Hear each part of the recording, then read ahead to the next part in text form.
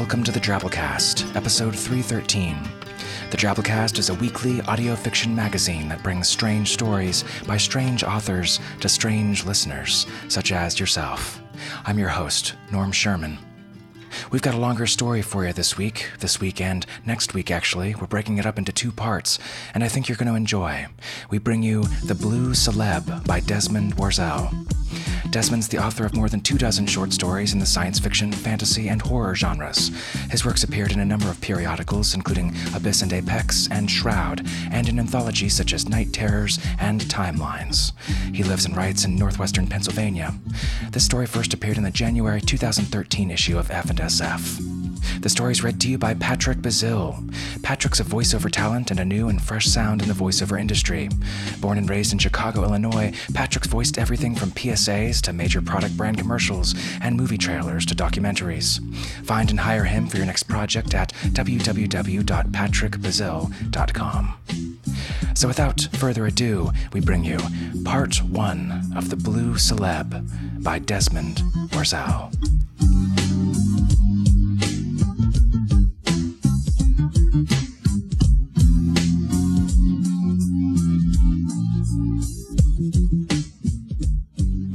When me and Joe got home from Vietnam, we went into business together, cutting hair.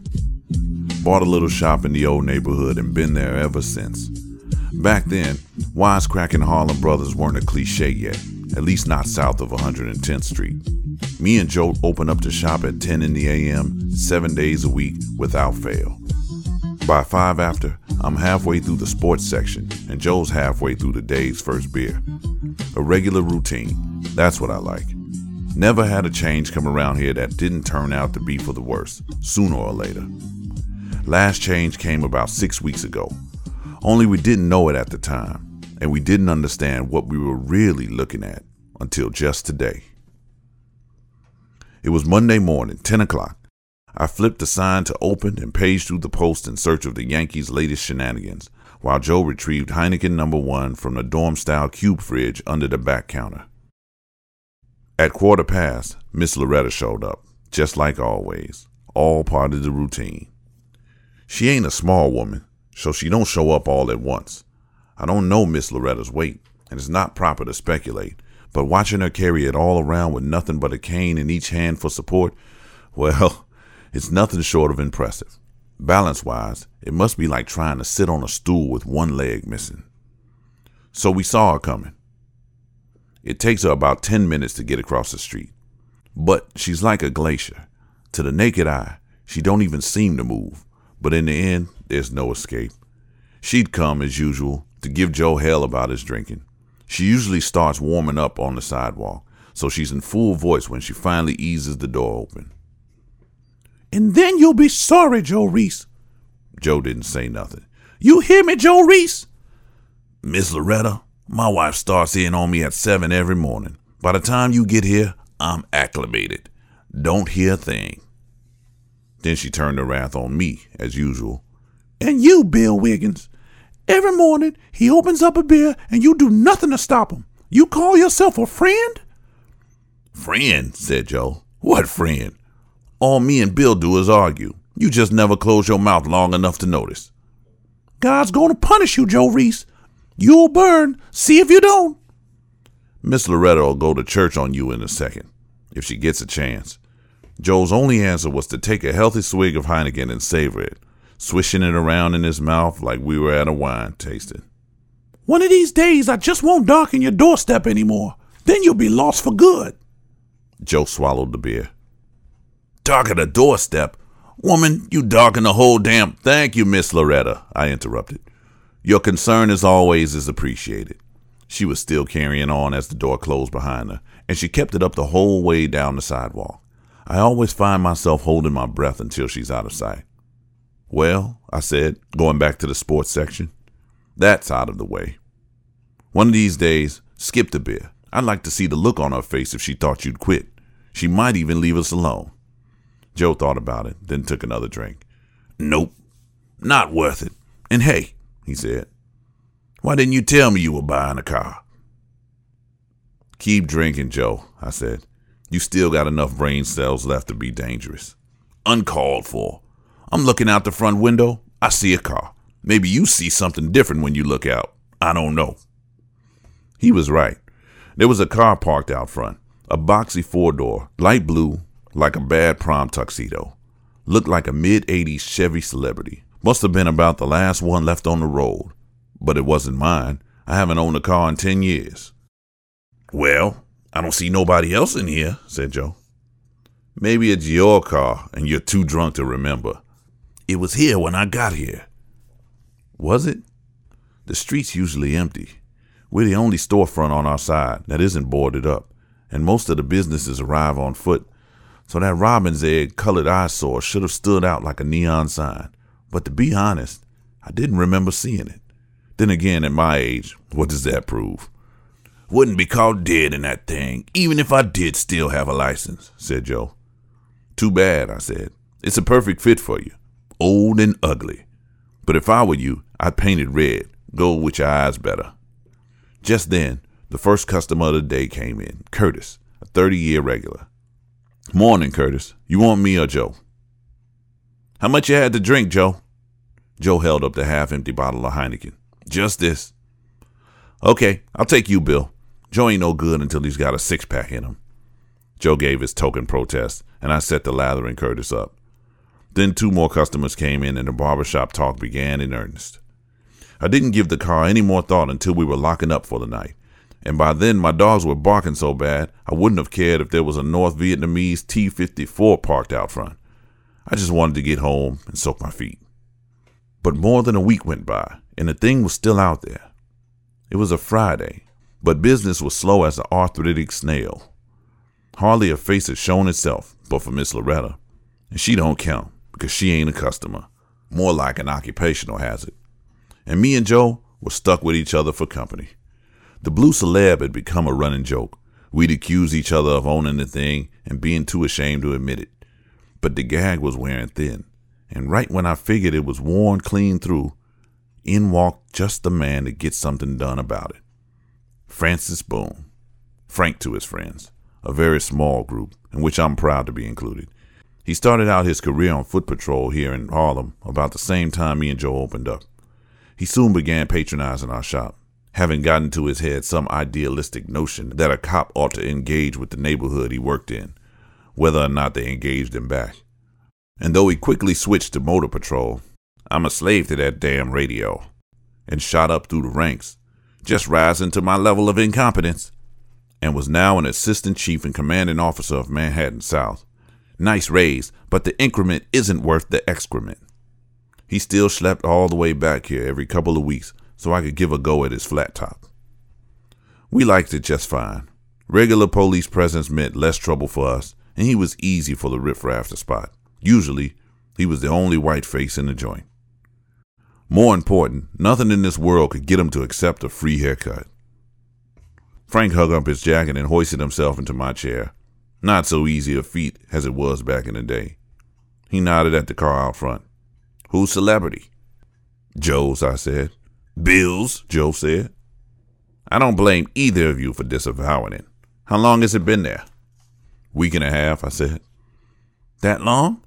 How can it still be there? Frank craned his neck towards the front window, trying to see down the street to the corner. What are the parking regulations on this block anyway? Signs have been missing for so long, I couldn't really tell you. I think the street cleaners would have had something to say about that by now. Frank, there ain't been a street cleaner on this block since Carter was in office. That I can believe. You ought to file a complaint with the city. We did in 1983. We're still waiting. Lesson learned. And usually, it only took a few minutes for me to finish knocking off the ends of Frank's hair. We talked some baseball while I evened out the sides and brushed them off. Me and Joe like the Yankees. Frank's a Mets fan, born and raised in Flushing. Then we adjourned to the sidewalk to discuss the matter of the car. Except for Frank's silver Mercury, it was the only car on the block. We circled it, the three of us, Frank peering in each window with a cop's practiced eye. He was hoping to find some excuse to search the car without the owner say so. A body, maybe, or at least a crack pipe in plain sight, but no dice. Apart from being in serious need of reupholstering, looked like someone went at the seats with a weed eater. The interior of the thing was immaculate. "It's funny," said Frank. "The two gentlemen whose profession depends on keen eyesight and attention to detail could have stared at this car for over a week and not noticed that the keys are in the ignition." "That solves it then," said Joe. "We'll move it around the corner so we don't have to look at it no more. I ain't got no license, Bill, so you have to do it. Go on, get in. What do you think, Frank? Look the other way a minute? Help a brother out?" "I would say that falls in the category of things you should wait to do until after I leave." "How?" I asked. "Can a car sit here this long in the neighborhood with the keys in it?" "Look at it. Who would want it?" "I wonder if it even runs," said Frank. He took a notebook from his pocket and jotted down the Celeb's license plate and the VIN off the dash. "Only one way to find out. Get in there, Bill. Start her up." "What part of after I leave didn't you understand?" "Don't worry, Frank," I said. "I've been honest my whole life, and if I do start a life of crime, it ain't gonna be with a 25-year-old car. Besides which, I kind of want to wait to see if anybody comes back for it. I want to see what this nut looks like."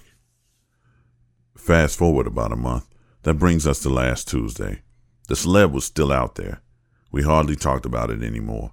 It was just part of the landscape now, like a piece of graffiti or a busted sidewalk.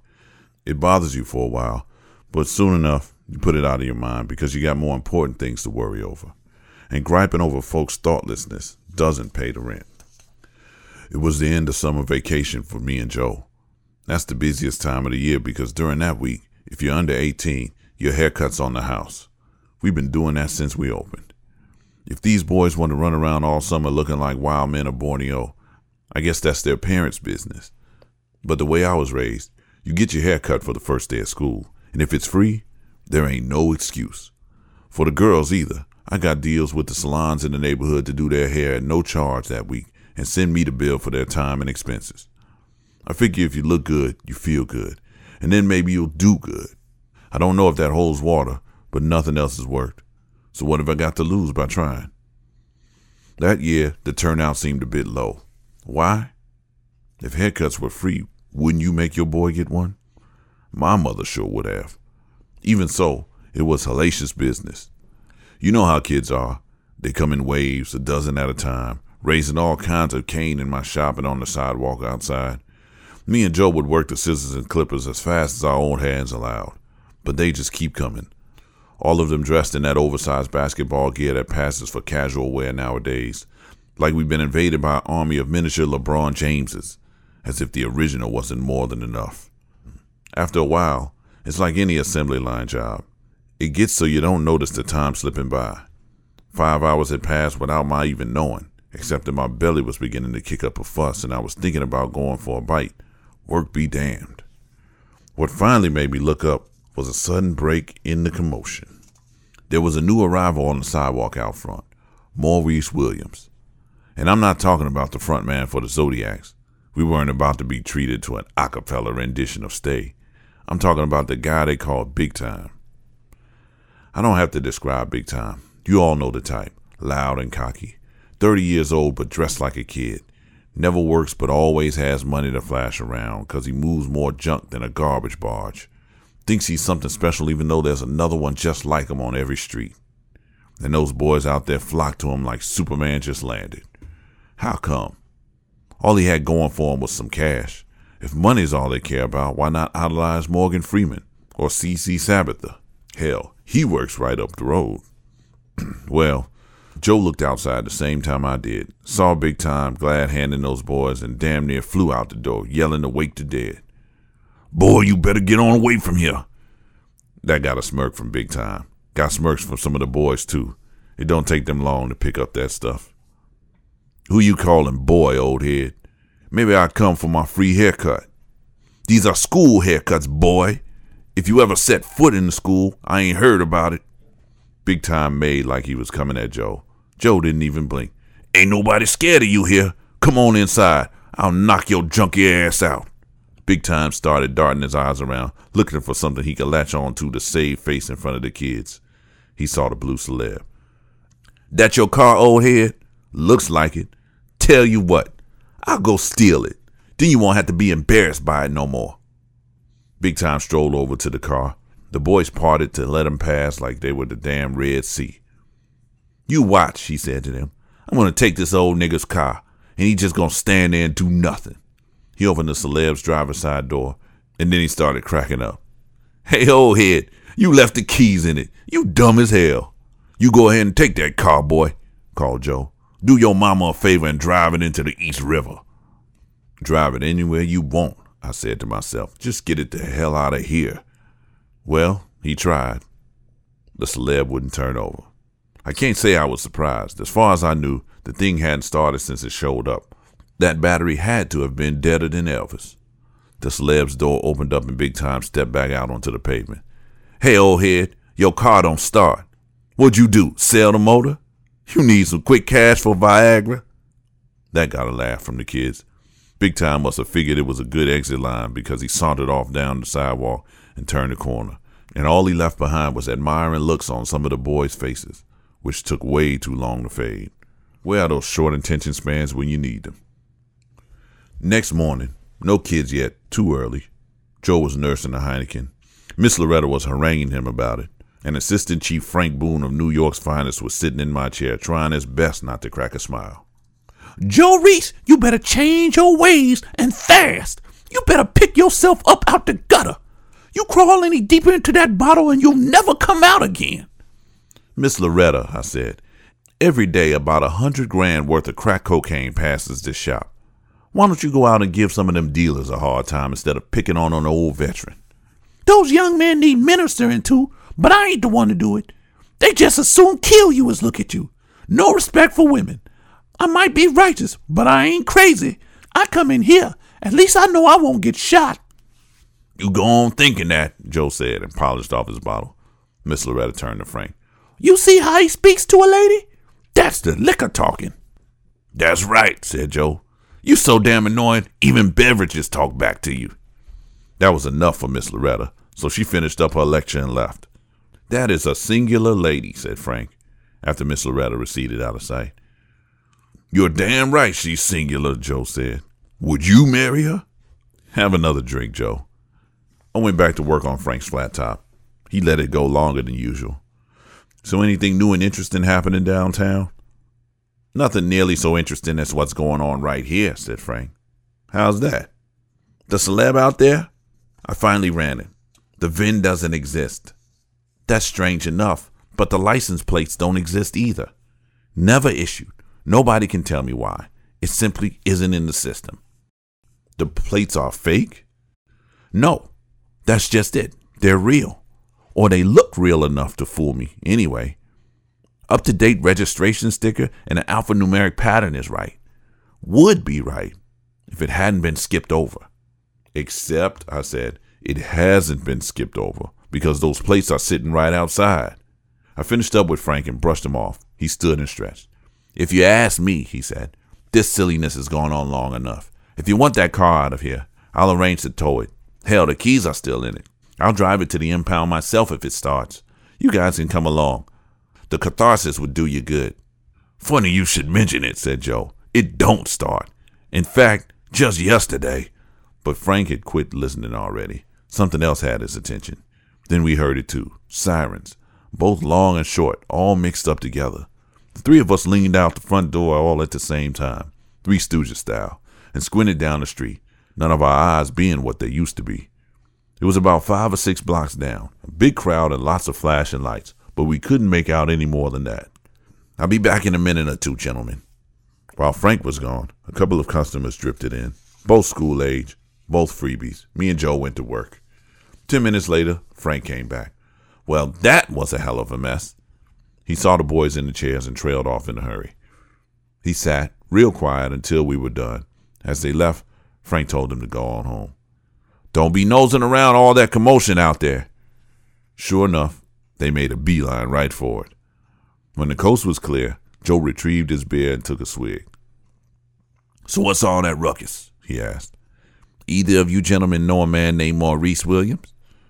"Big time," me and Joe said together. "That's the one." "Funny," said Joe. "I was about to tell you before. He put in an appearance here just yesterday. He was messing around in that car out there. Couldn't get it started, though. Why? What'd he do this time? Nothing, said Frank. Nor is he likely to. Mr. Williams has gone to his final reward, courtesy of the number 101 bus. I had never seen beer come out of Joe's nose before, and the look on Frank's face suggested he hadn't expected laughter. Apparently, Mr. Williams just stepped into the street out of nowhere. The witnesses all say it happened too quickly to be avoided. The driver's really upset about it. Well, if he knew who he hit, he wouldn't be. Come on, Joe. I couldn't help myself. Figures. The one day the 101 runs on schedule and he clobbers somebody. Bet he won't make that mistake again. Man, I told Big Time those transfers ain't good for a return trip, said Joe. He was practically howling. But the brother wouldn't listen, and now look what happened. Come on, guys. The cop is supposed to be the most cynical one in the room. A man lies dead. It doesn't matter who he is. It's still a tragedy. Othello is a tragedy, Frank, I said. You've been off the street too long. There's some people the world's better off without, and you know it. I'm sure Mr. Williams has a mother, and I'm sure she's going to feel differently. Oh, we'll be hearing from her. Don't you worry, said Joe. And by the time the city's done paying her off, you ain't going to have a pension left, Frank. Going to be a vigil pretty soon, I said. Damn straight. Bunch of hypocrites milling around with candles blocking traffic, keeping one eye peeled for the news camera so they can sob about what a nice, friendly guy he was. Don't matter how many people he shot, or how many babies he made, or how much junk he pushed. It'll still be, nice guy, what a tragedy. Wow. Frank put on his coat real slow, just shaking his head. You know, Joe, nothing you say surprises me. You don't have two intact brain cells to rub together. It's hard work living down to your expectations, Frank. He turned to me. But you, Bill, this isn't like you. I couldn't think of anything to say. Frank was almost out the door when Joe piped up. See you in a couple of weeks, Frank? I wouldn't miss it, gentlemen. And the door closed behind him. We didn't alienate him too bad, I guess. That isn't like me, he said. Sure it is. Yeah, it's true. I'm the friendly neighborhood barber, always ready with a kind word or sympathetic ear or a dirty joke or whatever else you need. But life itself, even the happiest life, is hard enough. I got no use for somebody who earns his living making it worse. Frank's a cop. He understands that, even if he wouldn't admit it then.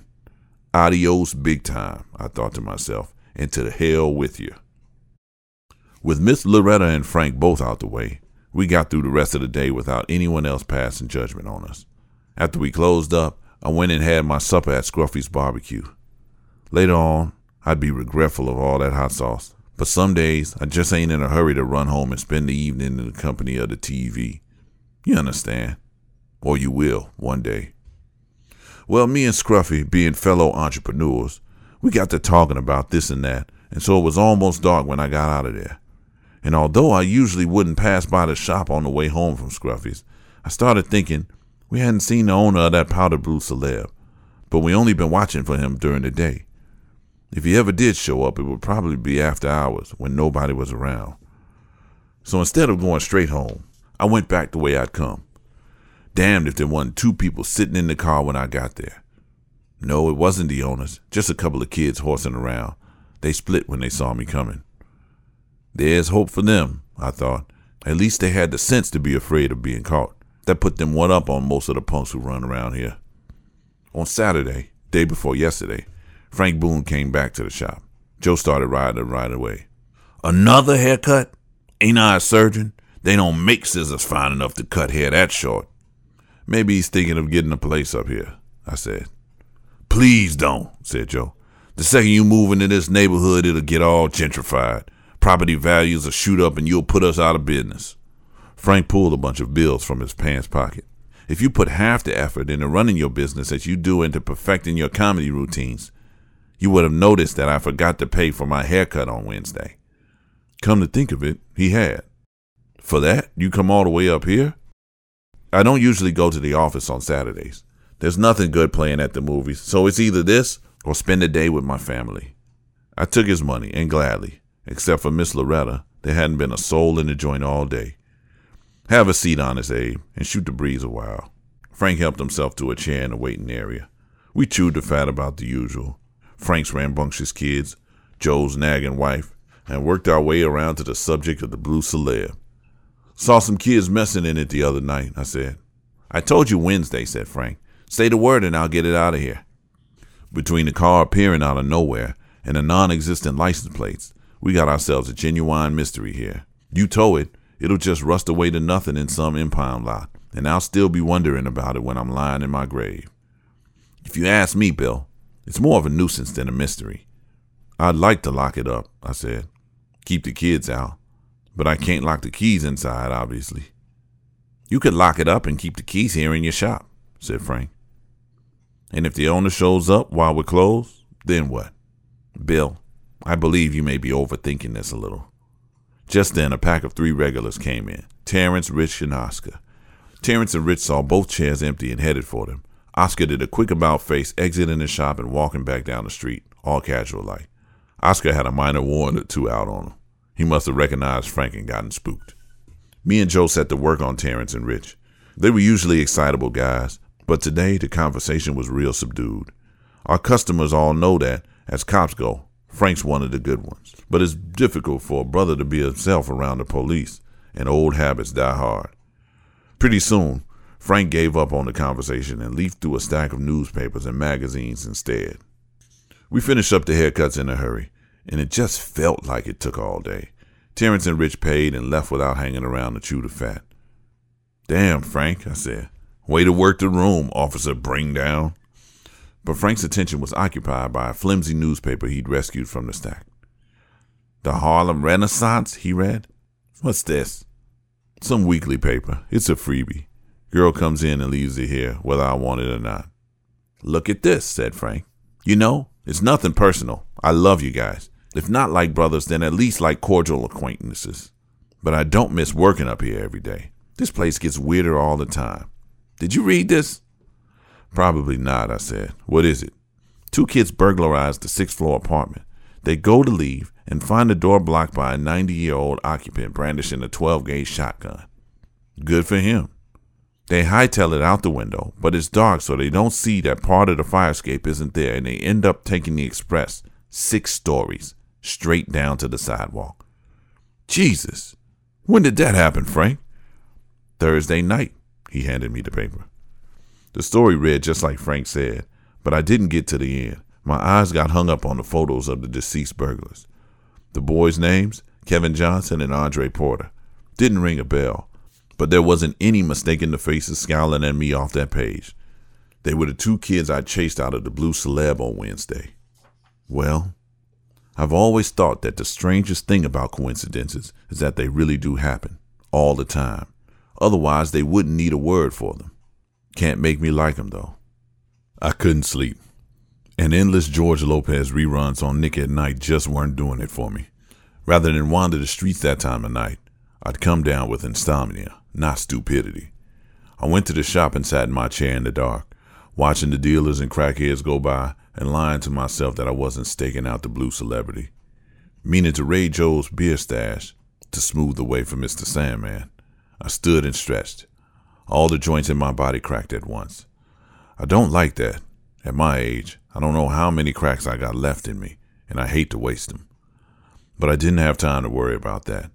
While I wasn't looking, somebody gotten into the Celeb, and I thought it might be the owner. For one thing, he was white. These days, there's a lot of places in Harlem where you can leave white folks unattended and they'll be okay. This wasn't one of those places, and sure as hell not at night. You see a white guy in this neighborhood after dark, you better believe he's here for a purpose. Either that, or he's so stoned or crazy he don't know what's going on. Could have handled it better. The guy saw me and took off running. I don't think I'm that scary looking. Maybe he was just afraid of black people. Or maybe he was just afraid of black people who come running out of buildings in the middle of the night, waving their arms, yelling, "Is that your car?" I guess I got overexcited, but I wasn't letting this go. I was too close to the bottom of it. The chase was on. I'm a man who knows his limitations, though. No way I could catch a guy half my age, so I kept up the patter while I ran, hoping to say something that would make him stop. Stop didn't work, and neither did hey, or wait up, or hold it. I tried halt, in case he'd been in the service. No good. I tried to reassure him with, I ain't robbing you, but he either didn't believe me or didn't care. "We can help each other out," I said, and I wondered why I said that. Now he probably thought I wanted to have sex with him. He kept getting further and further ahead. "You don't stop, I'm going to get a heart attack," I yelled. "This ain't how I was fixing to die. All you got to do to save my life is stop and answer a couple questions." Nothing. I was this close to giving it up. My side felt like someone had shoved a stiletto in there and given it a twist. Then I caught a break. For the first time, this damn city's never-ending dysfunction actually helped a brother. A couple blocks up over from my shop, there's a little grocery owned by a little friendly West Indian fellow. The poor bastard's been stuck in a feud with his refuse collector for months, and he can't get his garbage picked up for love or money. But he still holds out hope. And meanwhile, he's got to put the stuff somewhere. The guy ducked into an alley and tried to shake me, the alley next to the West Indian grocery. Suddenly, he found himself headed uphill, climbing a mountain of trash bags. He made it the whole way up before surprise kicked in. His footing gave out and he went tumbling down the other side. That took the wind out of his sails. Enough that he was still on his hands and knees when I reached the top. Someone of my years should know enough to keep his feet planted firmly on the ground, or firmly on the trash heap in my case. He certainly ought to know better than to tackle a much younger man. But I'd had enough and the gloves were off. When I say I tackled him, I mean tackled. I did a suicide dive that would have made Mil Mascaras blush. Even better, I didn't break a single bone. "That's your car back there? The blue celebrity? Let me go, man." "It's okay, boy. Just tell me about the car." "It's not my car. I don't know anything about it." "Look, you're not in trouble. In fact, nothing would make me happier than to find out you're the owner." "I don't have a car." "Where you live, boy?" "Wherever. Nowhere. I don't live anywhere." He was lying. Now that I was calmed down a little, I noticed how scrawny and bony he was. He had on a denim jacket over a heavy sweatshirt. In late summer, mind you, and it still felt like I was wrestling a skeleton. I relaxed and let him up a little. "That's really not your Chevy?" "No." "What were you doing in there?" "Looking in the glove compartment for cigarettes." "The glove compartment? You see anything in there? Insurance card, title, anything like that?" "Empty." I let go of him. He just sat, staring. I wondered what he was seeing that I couldn't. "Okay, look," I began, and he still didn't move. "Stand up, boy." I took him by his jacket and jerked him to his feet. It was like when you grab an empty suitcase thinking it's full. Swear to God, I've had dogs that weighed more than him. "What are you doing in Harlem?" "Am I in Harlem?" He just kept contemplating the wall. "I don't know where I am." "Jesus. All right. First, if you're going to root through people's cars, go out to Nassau County where nobody has a gun. Second, here. I ain't smoked regularly in years, but I get the urge sometimes, so I keep a pack of Newports in my shirt pocket. I gave him the smokes and $20 besides. Break the 20 on something to eat and then jump on the first bus downtown. You won't last a day up here." He mumbled his thanks. "How old are you, boy?" 30. 1. 31. "You got a ways to go yet, boy. You better get yourself together." We made our way back over the trash heap, and Whitey took his leave. "Hey," I yelled at him, "you take care of yourself." He didn't turn around, but he gave me a little wave before he disappeared around the corner, so I guess it registered. Damn, but I wish that car had been his. I went home after that. Still took me forever to fall asleep. Can't figure why. I'd done more running that night than in the last 10 years. No surprise then that I was seriously dragging ass yesterday morning. Skipped breakfast and still didn't get to the shop until 5 after 10. When I turned the corner, the ambulance was heading off down the block. No siren, no lights, no hurry.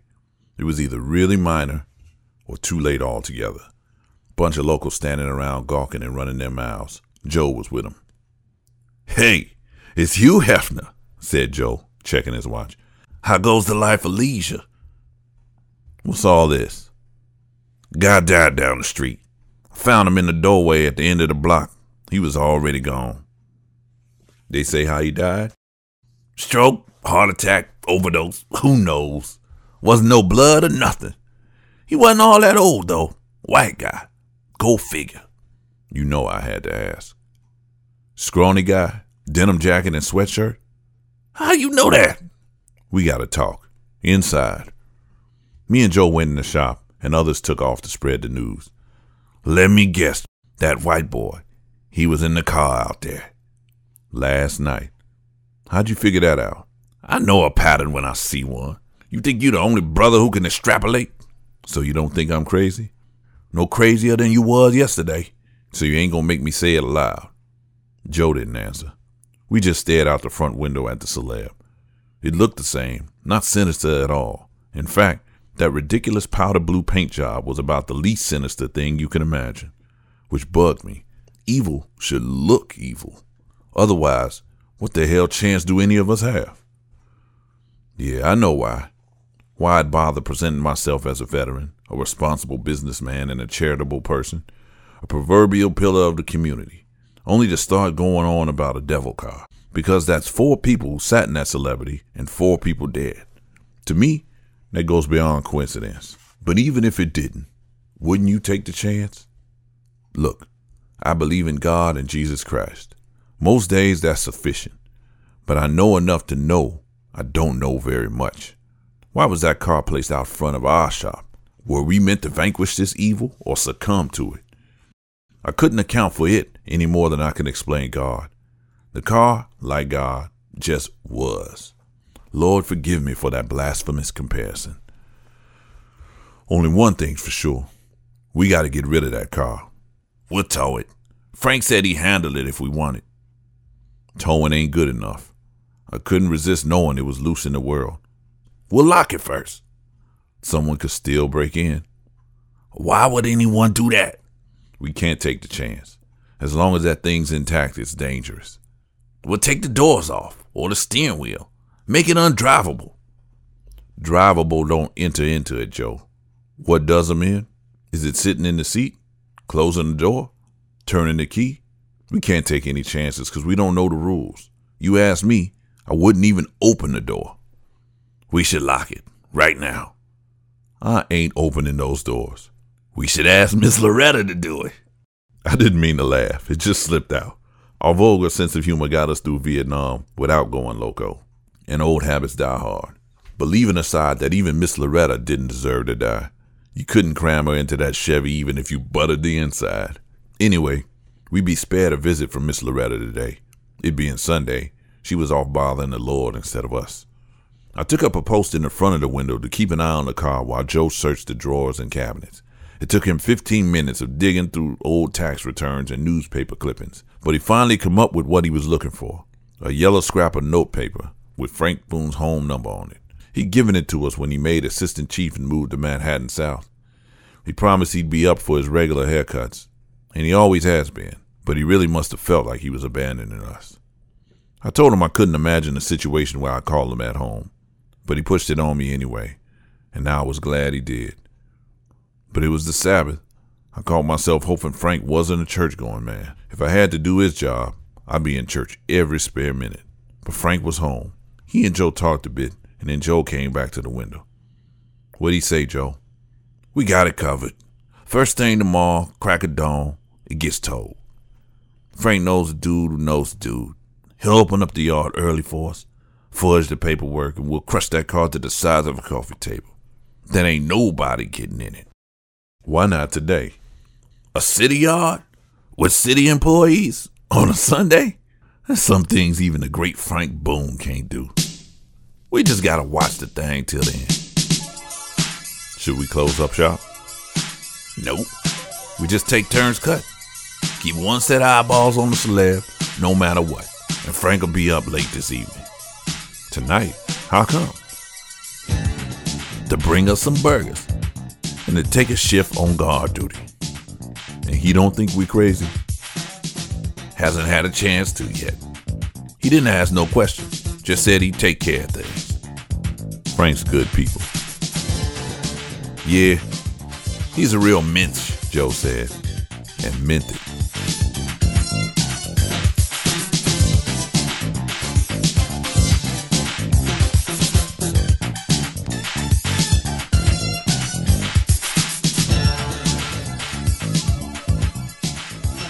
And that was part 1 of our story. Hope you enjoyed it. Ever noticed that strange old car parked somewhere that you've never noticed before, that never seems to move, always seems to just sit there, rain or shine, but regardless seems to have some strange story or history attached to it, some bizarre power even? It's sitting there somewhere. Maybe you just haven't stopped and noticed it yet. Maybe you will now. Tune in next week for the exciting conclusion of The Blue Celeb by Desmond Wurzel. For now, though, let's hit our 100-character story winner this week by Cutter McKay with this one here. Check it out. I got her digits, Nathan bragged to his friend Stephen as he arranged her severed fingers on the tabletop.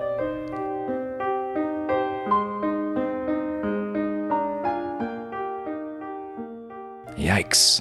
Think you can write a good story with only 100 characters? Of course you can. It's just a matter of sitting down and doing it. We've even got a handy 100-character sizing tool to make it easy for you in our discussion forums at forums.drabblecast.org, which is also where you go to post your 100-character twabble stories each week to be considered for the contest. You might be next week's winner. We post the winners early on Twitter each week. Follow us on Twitter if you use it, at the Drabblecast. And speaking of contests, a reminder that we're in the first round of our 2013 Drabblecast People's Choice Awards, where you get to nominate your 5 favorite stories, drabbles, twabbles, and episode cover arts from the last year. That's also going on at our discussion forums. Head over there and cast your nominations if you get a chance. Make your voice heard. Alright folks, that's it for this week. Special thanks to our episode artist, Matt Wasiela. Matt lives in Pittsburgh, Pennsylvania, and spent the last 6 years doing illustrations for one of the state's standardized tests there. At one time, he says he painted pretty pictures, but now devotes most of his free time to chasing around a toddler, and also volunteering his awesome skill set to make the Drabblecast look prettier. We appreciate it, Matt. Our program this week was brought to you by managing editor Nathan Lee, our art director, Bo Kyer, with additional help from Nikki Drayden, Tom Baker, David Carvin, and David Steffen. We'll see you next week, weirdos. Until then, this is Norm Sherman, reminding you that evil should look evil. Otherwise, what other chance do we have?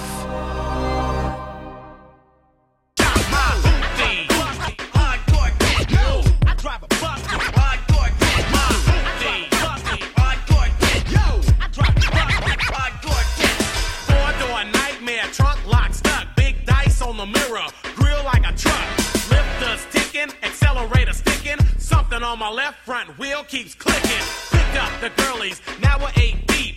Cars barely moving, but now we got heat. Made a left turn as I watched in fright. My ex-girlfriend shot out my headlights. She was standing in the road, so I smashed her toes. Mashed my pedal, boom, down she goes. Boy, I ain't lying, long hair's flying. We flip the skis off, dumb girl starts crying. Baby called the cops, now I'm getting nervous. The cops see a beaver and the suckers might serve us. Hit a side street, and what do we find? Some young punk dropping me a flip-off sign. Put the deuce in reverse and started to curse. Another sucker on the south side about to get hurt. Homie got scared, so I got on. Yeah, my group got paid, but my group's still strong. Posse moved north, heading for the CD. Riding real fast so the cops don't see me. Mismatched tires got my boys uptight. 2 Vogues on the left, Uniroyal on the right. Hoopty bouncing, running on leaded. This is what I sport when you call me big-headed. Baby got ish, Brimalow gift. Keep laughing at the car and you might get clipped by a hoopty. Rolling with your posse is the only way to go. Rolling with your posse is the only way to go. Running out of gas, stuck in traffic. Far left lane, throwing up much static. Input, output, carburetor full of soot. What you want me to do, Mix? Push, freak, push, sputter, rolling over gutters. Cars dip low with hardcore brothers. Tank on E, pulled in the Arco. Cops on tip for Colombian cargo. We fit a stereotype, that's what he said. Big long car for big black heads. Cops keep jocking, grabbing like gators. About stereotypes, I'm looking nothing like Noriega. Cop took my wallet, looked at my license. His partner said, damn, they all look like Tyson. yes, I'm legit, so they gotta let me go. This bucket